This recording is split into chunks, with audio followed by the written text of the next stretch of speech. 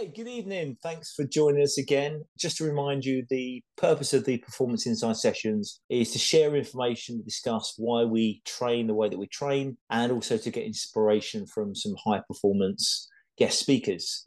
I'm really delighted today that we've got Mairi Cumming who's agreed to join us.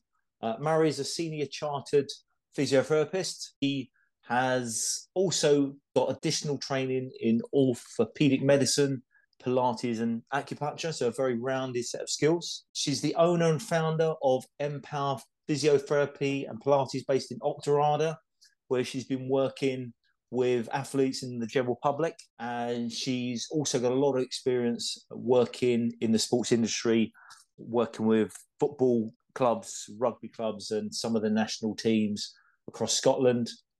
She's got an interest in triathlon and cani-cross that she does with her sidekick, Tina. And in the areas of triathlon, she's competed in middle distances, such as Aberfeldy. She's done iron distances at the Outlaw. And this year, she podiumed at the Castle Howard. So in addition to being a great physio, she's an accomplished triathlete. So I think some of the things she's going to discuss and share with us today are very relevant. And she's also an athlete as well as a physio. So we're going to structure the session is we're going to discuss why injury prevention is important to us. We're going to hear from Mairi some of the common injuries she's seen with those sports people, and particularly in triathlon. And then finally, we're going to learn about what we can all do as triathletes to prevent injuries and some practical prehab routines that we can use so that hopefully we can all stay injury-free. Okay, Mairi, so let's start off. What's it mean to be a physiotherapist and what's involved? Okay, so I would probably say thanks for that very generous introduction. That was very kind, but very accurate, definitely very accurate. So to be a physio, and what does it involve? Ultimately, it's being able to be effectively assessing and treating and creating a plan for return to task or sport for an individual as a partnership process between the physio and the patient as much as possible. There are times where you have to be very directive and clear, and other times where it's a bit of to and fro and a little bit more negotiated. Personally, being a physio is definitely a balance of patience and empathy and passion for your job. You should have a thirst to know better and therefore be better for both yourself and your clients. And being organised obviously helps. From a practical point of view, for me, I'm a science and a stats girl, so I'm very evidence and research guided with my delivery of physio. It's a balance to really knuckle down on what we, and when I say we, I mean me and the patient, identify as important to the whole person, not just the injury. And that makes a huge difference to the overall outcome. So helping people be empowered to see the opportunity that injury provides and not always the problem.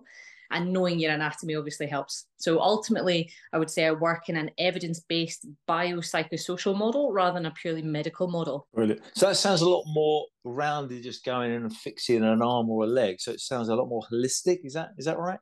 Yeah, for sure. I mean, the evidence backs up that you don't have your mental health without your physical or your emotional. So you've got to be respectful of all of those elements to help somebody be better as well. Okay. I think we might come back to that shortly. But if we look at, a lot of athletes ideally probably never want to see you because that means that something's gone wrong. But there are probably things that you see where they come to your practice and they're probably chronic injuries that could have been prevented if they come to you a little bit earlier, or if they had some knowledge and skill set that they could maybe prevent an injury. So why do you think sort of injury prevention, and I think they call it, prehab, why is that important to focus on that as athletes and individuals? There's a massive importance for it, for sure. But you can't really stop injuries from happening. We use our body and therefore things can and do go awry. Prehab is about using exercises or strength conditioning that is sports specific to reduce the chance of injury. So prehab is an essential component of maintaining your overall health and well-being, especially for individuals involved in sports and being really active, or even if it's your Joe Blogs down the street who is a joiner, or that just isn't just office-based, that does require a little bit more input. The stuff you get away with at 20, you don't get away with at 40, you don't get away with at 60. So you need to be mindful of how the body changes over time and the effort that you need to put in to make sure you've got enough reserves to be able to produce the results that you want, whether that is, performing your job because you run your business and you're getting paid based on what you're earning, like what time you spend there, versus actually if you're going to compete at the 70.3 world champs, you need to know that there's a level of prep that needs to go into those things. And if you can be more organized and mindful of that, then you're less likely to pick up an issue. And so how, in your experience, how much time would you recommend, or how much would you spend per week on doing prehab routines and exercises? You want 2 quality sessions a week. So it's not every day. I mean, there are some things that you could do every day that will certainly put you in a better position, like doing a bit of mindfulness, stress management, stretching. All of those things can be helpful on a daily basis. But certainly if you're talking about specific exercises and a solid sport-specific strength and conditioning program, twice a week. Okay, so you mentioned mindfulness as well as sport-specific stuff. So what do you have a routine that you do yourself? Because you're an athlete, you do a lot of training. Do you have a sort of a ritual routine that you would follow on a sort of a week on week, month on month? For myself, I do a combination of things. So I teach Pilates twice a week, and because at the moment it's on Zoom, that requires me to do everything for the duration of the hour. Whereas when you're face to face, you get away with doing just a couple of minutes, and then you get up and you seat everybody else, and then you come back down and you do a couple of minutes. So you never really do a full class. So I do a full class twice a week, every week, and have done for 3 years, however long COVID's been going. So for me, that is helpful because that's a whole body strengthening process. And the other thing is about getting a bit of cross training balance in. So spending a bit of time doing the other stuff that you love, because ultimately if it makes you happy in your head and your heart, it's going to help keep the body going as well. So it is a bit of balance there. So being open to opportunities, but managing that risk, if that makes sense. Yeah. And this, in terms of the mindfulness part, what would you recommend, or what have you done in that area? For me, it's about breathing control, and for me, it's about trying to focus on the stuff that you feel you've had the successes. It's where the locus of control is. So bringing it back to you, it's not about actually I want to beat this person, or I want to be better than that team, or how I was last year. You kind of want to be a bit more about, well, these are what my internal goals are, because those are the things you have control over. If you're putting them as external, then you can't predict how somebody else is going to perform. Balancing that stress that you put yourself under with other activities, I think, is helpful. So if that's reading, if that's breathing, if that's walking the dog, if that's literally getting on the phone to your sister and having a blast down the phone to take the stress levels out, then that's what you do. You find what works for you. Yeah. So having that sort of like that quality time, being present, being mindfulness, you think that's really important. I totally agree with that. I think the Pilates and doing that sort of more active core stuff, and then you mentioned the sport-specific strength and conditioning.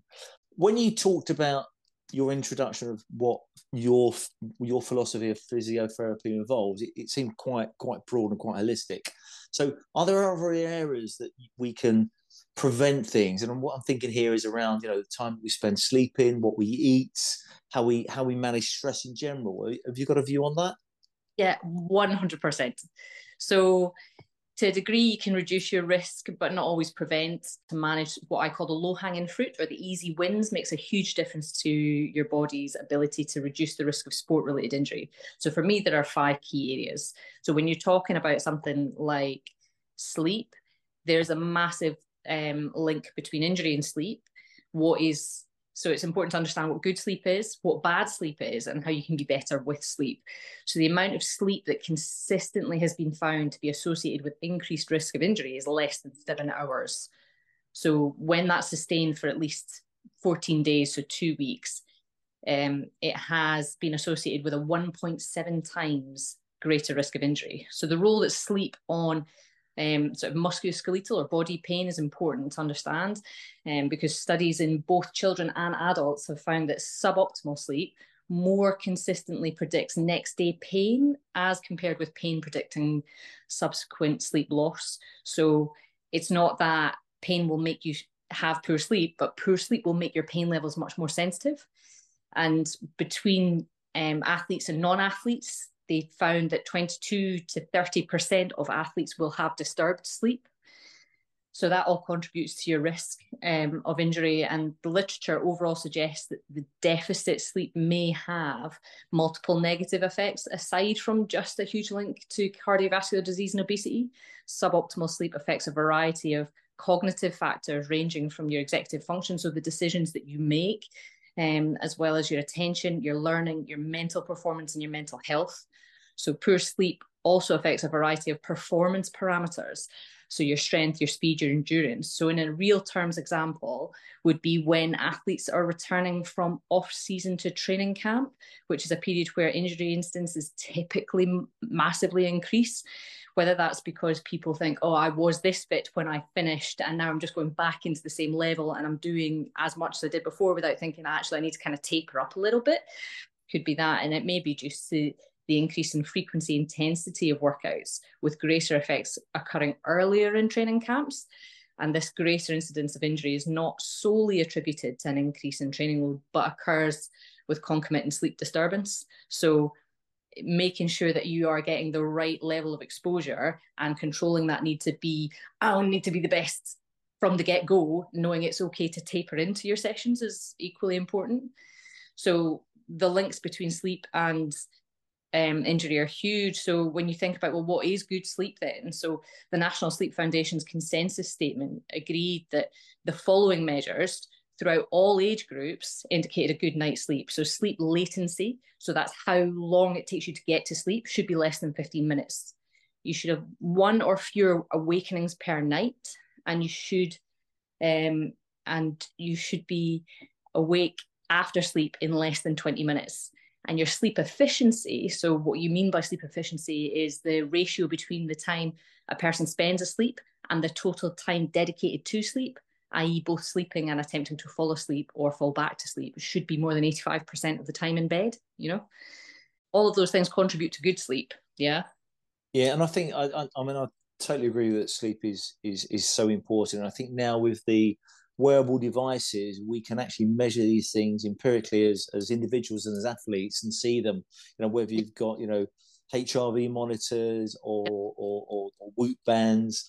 And I think, it's the free gift that you can give yourself. And I think with our busy work, training schedules and lifestyles, getting a good quality of sleep is absolutely essential. Absolutely essential. What about the nutritional side of injury prevention? Do you have any thoughts on that? In terms of nutrition, it's another easy win in terms of managing your risk. So what you put in your engine makes a huge difference to how it performs and how it recovers from sport and injury. So you've got to consider various factors, like for women, hormonal changes can have an impact if they're vegan or vegetarian or carnivore, and how you're getting the right balance from all sources. So if you're not eating meat, where you're getting your protein from and how that is, and then what ratio that is. And it's being sure that you're getting the right level of nutrition when you're training versus when you're pre-competition, competition, recovery as well. And having a good nutritionalist available for those conversations is really important. So nutrition specifically, definitely out with what I would call my scope of practice, but knowing that it plays a huge part in terms of injury recovery. I worked with a badminton player who was age group for Scotland for the under 21s, and she couldn't quite get on the other side of her knee pain. And this was during COVID, and found that she was just really worried about putting on weight while she wasn't in training camp and still maintaining her fitness. And then found that she had developed not an eating disorder, but disordered eating, and putting her in touch with the right people meant that she had a better understanding of, this is what I need to be able to perform with the calories that are required, with the energy output that's demanded of the sport that I do. Our knee improvement was significant after that. So there's no point in giving somebody loads of exercises or loads of hands-on treatment if actually your body's using its minimal reserves or not enough of what it needs to be able to restore that function, whilst addressing the stress levels of not being where she wants to be or should be, and worrying about not performing at the level that she feels she should be. And then you see the link between the mental and the emotional and the physical health comes through quite strongly. Yeah. And I think, having that sort of balance between, what we said earlier around the physical aspects of looking after yourself and preventing injury with the sleep and nutrition.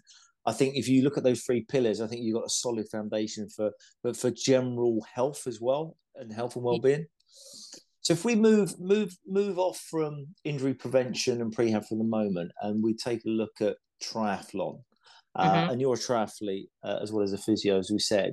What are the common injuries that you see coming into the practice and you've seen out in the field? So rather than get too much into specific injuries of specific areas of the body, I wondered whether it might be more helpful to give a more general overview of the broad indicators of injury. So yes, you're going to get shoulder related injuries for swimmers, you're going to get back related injuries for cyclists, you're going to get running related injuries for the running part, because it is a multidisciplinary event that goes over various distances.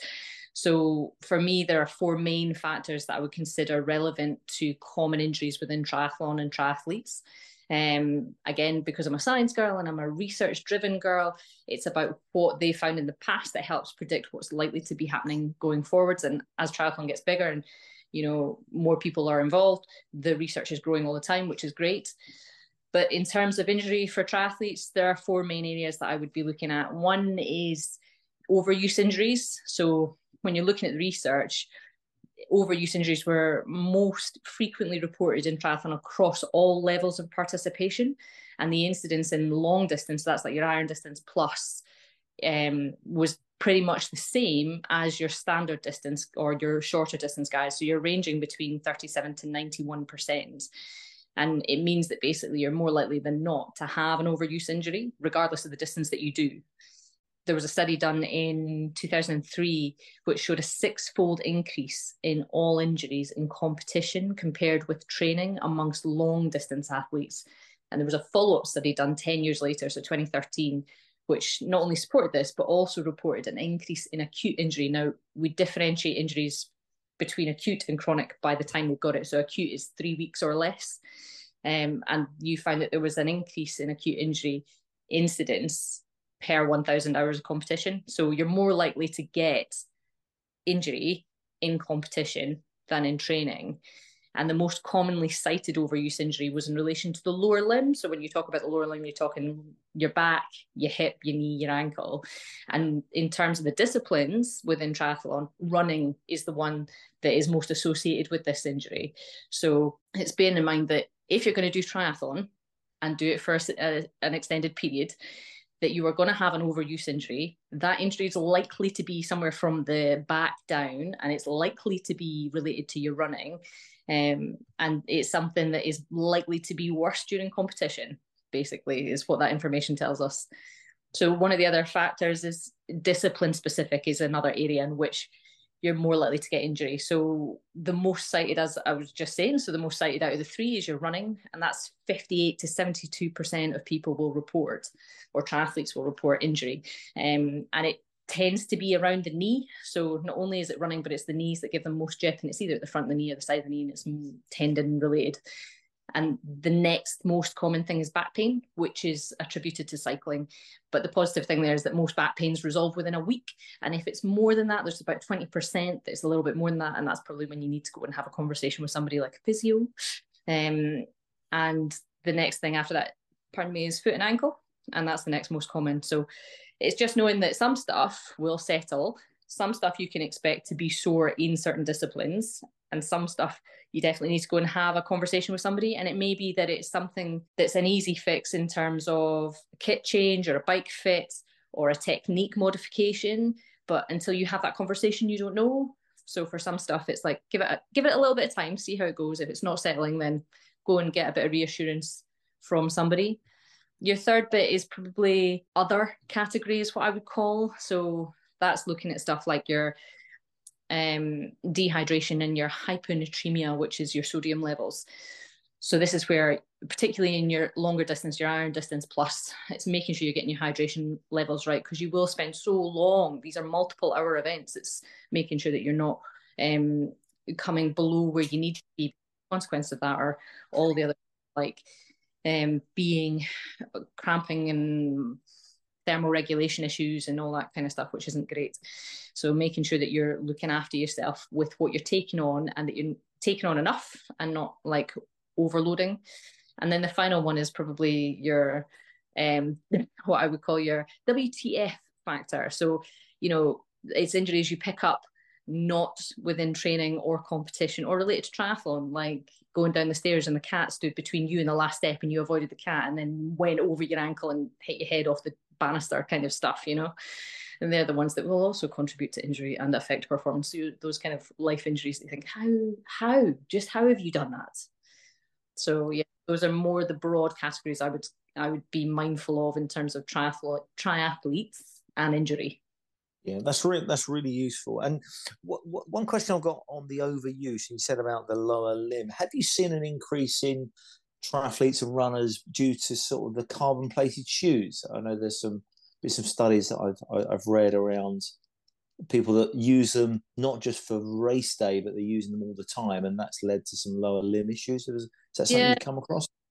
There's certainly various chat about it. There's some really good podcasts you can listen to. The Science of Sport podcast is a really good one, delivered by a couple of really good South African runners, but also cyclists and also sports scientists, which is great. And they talk about carbon plate shoes and the effect that they have and what impact that has in terms of injury risk. And some of the research is a bit conflicting that yes, you have a higher risk of injury with these things, but most injuries, there's a really good physio that I respect a lot who describes running related injuries like a hangover. You do too much too soon, you let it settle, and then you just do it all over again. So it's making sure that you're trying to manage what you're doing, that you're pacing the volume right, that you're not doing too many hill sprint sessions, and that if you're running a route and it's the same route, that it's all going to have a camber. So make sure you run the route in reverse, or you change your route as best you can so that you get that variety of surface that you're on. But it's everything in moderation. So giving yourself exposure to different types of footwear as well as carbon plated shoes. So it's a mixture, really. It's not a straightforward, definitely you're having higher instances of risks. Some podiatrists would say yes, others would say no. So it's just a bit of moderation, listen to your body, really. Yeah, and I love the analogy with the hangover. I mean, certainly if you've done an iron distance event, it is painful, and it's more painful the next day as well. Yeah. but then after a few days, you forget, and then you sign up for the next one. So I think that's a great analogy. Yeah. So we've looked at some prehab. You've given us a really good insight into the 4 areas that we can look at are related to triathlon. If you was to give people some practical advice around what they can do to prevent these injuries, what would you recommend, and what is it you do? Okay, so if we're talking about overuse, you're talking about stress, you're talking about sleep, and you're talking about other. So it's making sure you're getting the right information from the right people to be able to put you in the best informed position that you can be going forward. So making sure that you figure out what's right for your body for nutritional intake for the event that you're trying to do, because what you're going to take on at an iron distance is going to be entirely different from what you take on at a sprint distance. And making sure that you're mapping that in relation to what's happening in your life as well. So work-wise and home life-wise, and can you predict where there's going to be periods of high stress and how are you going to manage that? So being organised with your time and being organised with prioritizing where you're likely to peak in terms of, right, okay, so I'm definitely taking these 6 weeks off because I'm just up to the guts with training at the moment, and I need to just, I've had a full-on season and I need a bit of downtime before I can power up again. So it's knowing actually, right, now I know how to pace it and know that I'm not going in hard and fast with that. But that's also probably going to come with a bit of sleep disturbance, because 22 to 30% of athletes will have disturbed sleep. And what is the impact of that? And putting those measures in place. So is that going to bed a little bit earlier, refreshing on what good sleep hygiene is? So being aware of what those things are and how you manage them is going to be specific to you as an individual. Yeah. Have you ever been injured? Yes, I have. So it's definitely a tough process, and it can be a longer process than you want. And like everybody else that comes into my clinic, I wanted it fixed yesterday.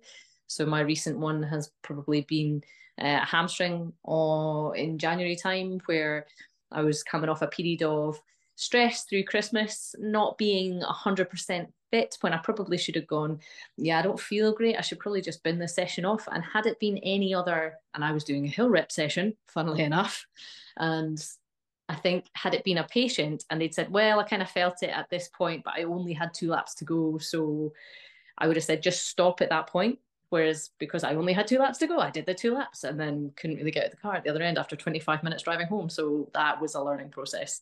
And the recovery process as well is good, I think, to give you better empathy and understanding for your patient as well. So that took me January through to March, and I thought I was there, and then did another hill rep session and was like, well, yeah, I'm definitely not there yet. So set myself back, I would say 40%, maybe even 50%.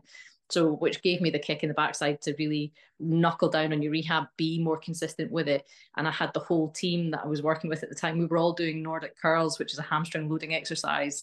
And we were all doing it, working it progressively 3 times a week and up the reps and up the numbers. So yeah, it definitely is an experience to be injured when you have that slight worry in the back of your head about events that are coming up and you think, God, I've spent this much time training and financial costs that you committed to it through coaching and services for the bike and kit that you've bought and like warm up entries towards the A race of your season and all that quietly rumbling around in the back of the head and thinking, oh, I can still feel it every time I stand up. And then it's like, oh, well, I don't feel it when I stand up. Maybe I can go and do that hill rep session. So it's balance. But yeah, definitely been injured. Yeah. And would you recommend things like massage to help? Because certainly when you're training and you're peaking to a race, as you mentioned, the volume of training you're doing would increase. So in terms of just keeping things aligned and to try and make sure that you're looking after your body in addition to the mental side, is that something that you would advocate? Oh, 100%. There's definitely a place for manual therapy in terms of treatment and maintenance and looking after yourself for sure, particularly at that coming close to race season and your A race. My experience as a physio and my learning has definitely changed over that time. And I think it's really important that you're flexible with your learning because the evidence will dictate that. And I used to be very, no, you can't put your hands on somebody because then you're taking the locus of control and they will expect you to fix them when actually it's a bit more nuanced than that. So certainly if somebody is feeling like actually my hammies are really tight or my back is a bit sore because I've been doing 5, 6, 7 hours on the turbo and they want to go and get some soft tissue work or they come in and see me and say, oh, listen, can we work on this or that? I have absolutely zero problem with that because it's, again, comes back to that balance between how does it make you feel between the ears, how does it make you feel in the heart, and how does it make you feel locally to that tissue? And if they get off the table and say, God, I feel loads better for that because they've lain flat, they've had their back stretched out and their hamstring stretched out and worked in a way that gives them a bit of confidence that that tissue can be firmly and confidently manipulated or stretched out whilst giving them space to kind of decompress or vent, then I feel like I've done a good job. Yeah. And what about I mean, because I try to go to a massage therapist, every probably couple of months, probably more, probably should go more often, but I've got the massage guns at home, I've got the foam rollers at home, probably don't use them enough, but having these additional access to additional sort of toys and devices, in a week, what would the typical athlete need to be doing? What should they be doing on a week on week? Give us a practical, Monday, Tuesday, if you were doing, say, 8 hours of training, which a lot of the athletes who listen to this podcast will be doing. Yeah, I think you probably want to chuck in 20 minutes to maybe half an hour of either a stretch session, whether that's on a video on YouTube or whether that's a routine that you've got yourself, because that will do 2 things. That will give you that tissue lengthening time and it will also give you that kind of quiet brain time and that cool down time. So managing that heart rate variable and stuff, and those stress levels. So, or being on the foam roller or using the gun or all that kind of stuff is absolutely fine. But it's worth hee-haw if you then sit on Netflix till 2 a.m. So all of these things are good, but you've got to make sure that you are using them with the awareness of how it fits into the bigger picture. So I wouldn't waste my time foam rolling or massage gunning if actually I'm then just going to sit until .00 in the morning, way past what is a reasonable bedtime for me to recover from that massive session that I've had that day. And it's also knowing where that fits in relation to any injury management or any sort of general care of yourself. So these things are helpful, but they are not the solution. So if it's for somebody who's injury free and just looking to maintain themselves, then yeah, crack on and do it as often as you like. For generally any stretch you're going to hold, it's going to be anywhere between 20 and 30 seconds, because again, the research shows you that anything longer than 30 seconds, you're not getting a huge benefit from it. And anything much less than 20 seconds, you're not giving the tissue the time to really give yourself a little bit of stretch there. So 20 to 30 seconds is your optimal stretch hold time, anywhere between 3 and 5 reps per tissue, or per muscle group, per tissue. And yeah, just put it in context of everything else you're doing. Okay. No, that's really good. That, and I think you've given us some great insights to what we should all be doing to prevent an injury. I think you've given us a great insight into the 4 areas that you see that we've probably all suffered at various parts of our sort of triathlon and sporting sort of career. And then I think you've just summarised there with some real practical things we can do. So I know you're based in Auchterarder, Mairi. So if people, don't do all that great advice and they need a great physio, or they want to come to a Pilates class or get some acupuncture, how can they find you and how can they contact you? I am available through my website, which is mpowerphysio.com. My email address is on there and my phone number is on there. I'm also on Instagram at mpower_pp, and always accessible. So do my best to answer as quickly as I can to anybody that wants to get in touch. But yeah, don't be afraid to be a stranger and say hello. Obviously on Facebook as well. So M-Power Physiotherapy and Pilates. Brilliant. Great. Well, thanks a lot for your time, and really look forward to working with you. And hopefully I won't see you too much in a professional capacity if I do all the right things. Yay. Get a good night's sleep. Nice and early to bed, Tony.